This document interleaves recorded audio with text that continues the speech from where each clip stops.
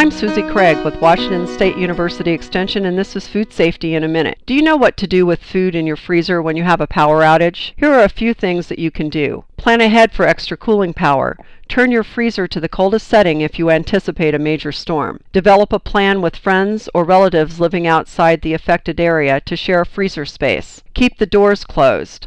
A full freezer will hold food for about 48 hours. A half-full freezer will hold food for about 24 hours. Know where to purchase block or dry ice. 50 pounds of dry ice will protect food in an 18 cubic foot freezer for about 2 days. After power is restored, carefully check the food in your freezer. Perishable food that doesn't contain ice crystals or food that has a temperature above 40 degrees Fahrenheit should be discarded. With today's Food Safety in a Minute, I'm Susie Craig with Washington State University Extension.